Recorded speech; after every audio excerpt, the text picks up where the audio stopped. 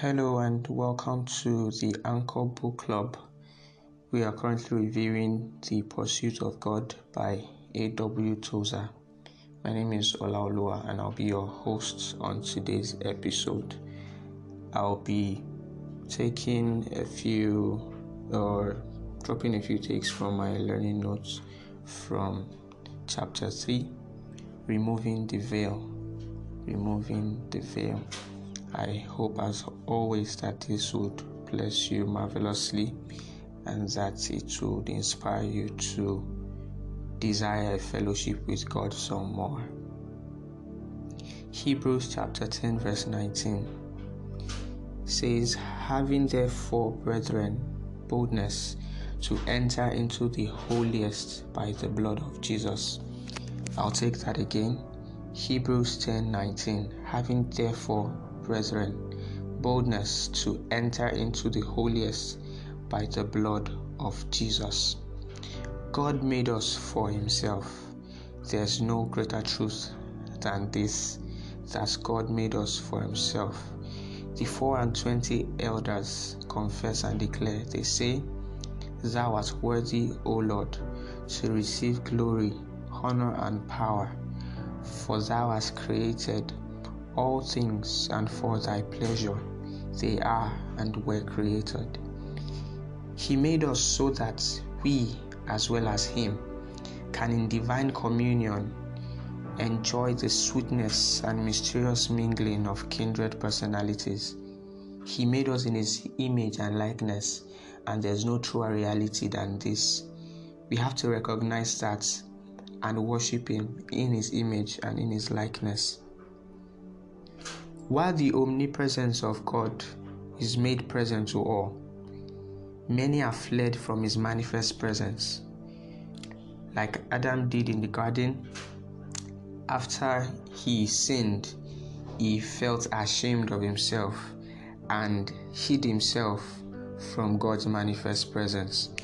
God's omnipresence is ability to be everywhere, his presence all over the place, because he created the earth and is in everything and everywhere, is made available to all. But we were created in his likeness, and for true fellowship to exist, we have to engage the manifest presence of God. The manifest presence of God is our rightful dwelling place, the loss of which is the cause of our unceasing restlessness. The whole work of redemption was to restore us to this place of the manifest presence. That is basically what God wants from us. I'd like to read a few lines from the book itself on the manifest presence of God. The whole work of God in redemption is to undo the tragic effect of that foul revolt and to bring us back again into right and eternal fellowship with him. This requires that our sins be disposed of satisfactorily, that a full reconciliation be effected, and the way open for us to return into conscious communion with God and to live again in the presence as before. God's redemptive work grants us unrestricted access into the Holy of Holies. God's redemptive work grants us access unrestricted into the Holy of Holies, that we might be able to have unadulterated fellowship with him directly. That is what God desires. As a people, we tend to focus on the positional presence of God in relation to our right standing with him. Whereas this is not the end in itself. It is very true that we have been set right with him. It is very true that we are at right standing with him. But that is not the end. A consciousness of his positional presence should drive us into a desire for his manifest presence. A consciousness of his positional presence should drive us into a desire for his manifest presence. In other words, my right standing gives me access to his full expression, and that is where change occurs. It is not just for me to know that I am at right standing with God. My knowledge, my awareness of my right standing is to engage the presence of God on an intimate and personal level. That grants me access to Him unadulterated. I would like to read again from the book, a couple of lines.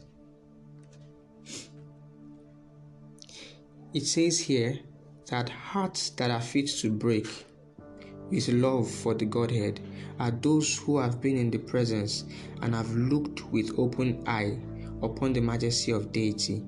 Men of the breaking hearts had a quality about them not known to or understood by common men.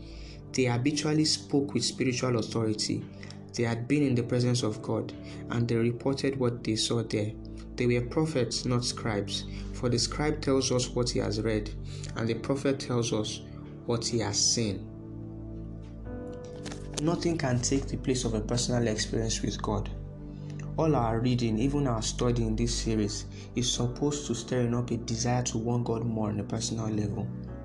Our study of Christian literature, our exposure to messages and tapes, our study of the Word of God is supposed to drive us into a place of fellowship, koinonia, a mutual understanding, intimate exchange between like minds, between ourselves and God, and access into that image which He created us in, and access into our full potential, our real manner of existence, which God wants us to experience on a daily basis.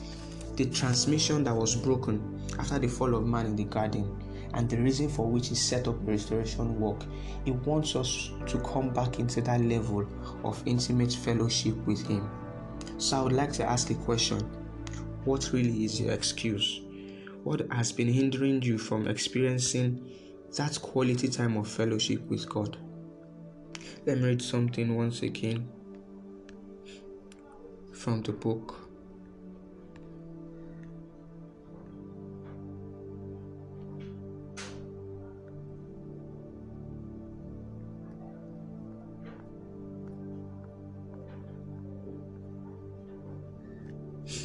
It says, one should suppose that proper instruction in the doctrines of man's depravity and the necessity for justification through the righteousness of Christ alone will deliver us from the power of the self-sin.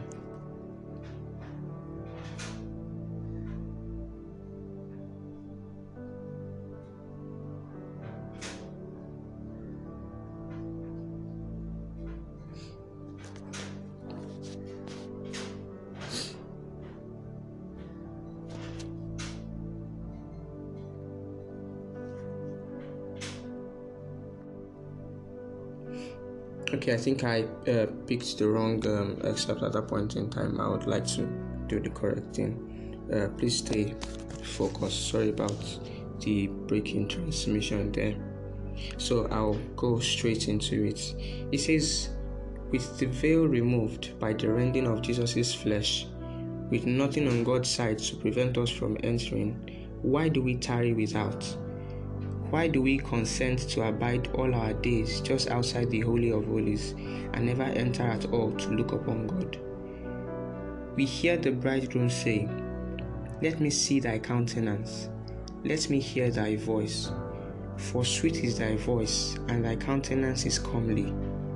We sense the call is for us, but still we fail to draw near, and the years pass, and we grow old and tired in the outer courts of the tabernacle. What doth hinder us? What is your excuse? What separates you from that time of intimate fellowship with God? You see, God has removed the veil hindering access. It is therefore left for us to remove our own veils. The veil that separated us from gaining access to God has been torn. Jesus Christ did the redemptive work, but there yet remains a veil or some veils in our own hearts. The veil hindering reception. The veil of our fleshy and fallen nature and its desires. Those are the things that hinder us from getting to that level of intimate fellowship with God.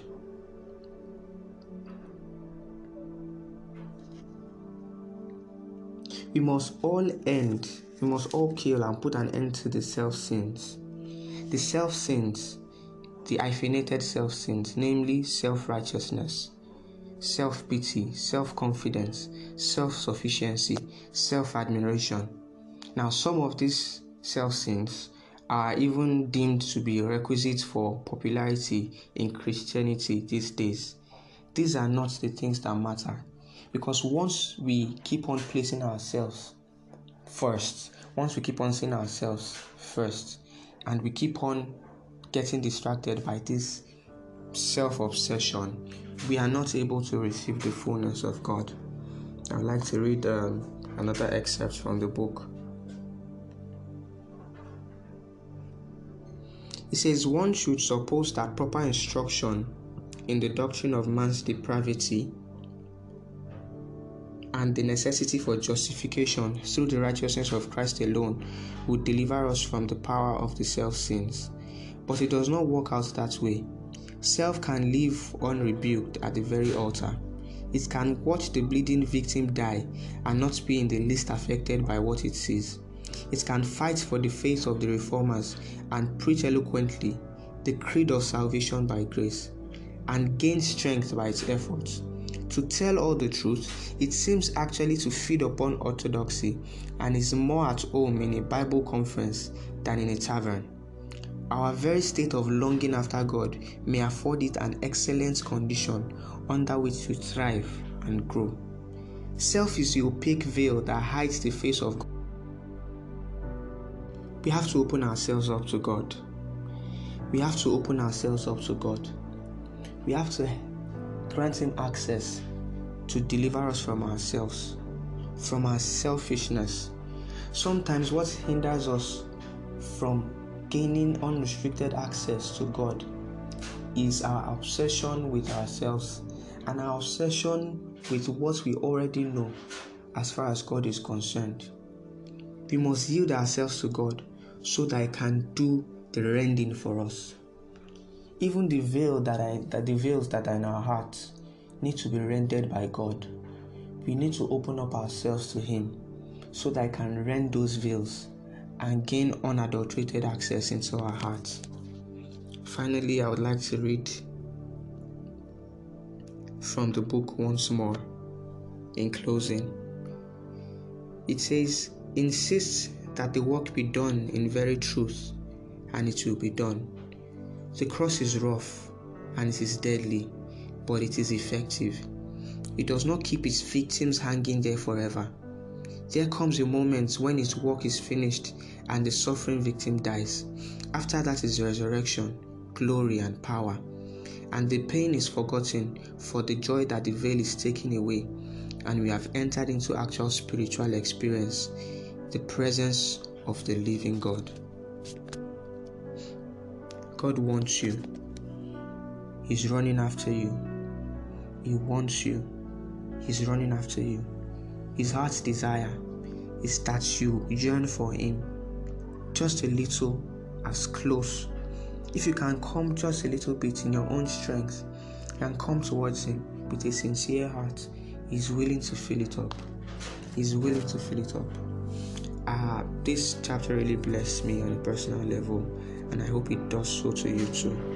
I hope that we all come into a place of an awareness of God's desire for us. We are the ones who will benefit from this the most. Nothing beats the presence of God. I hope this has blessed you. I hope this has inspired you to want to thirst and yearn after God some more. Thank you for joining me on this. Enjoy the rest of your day.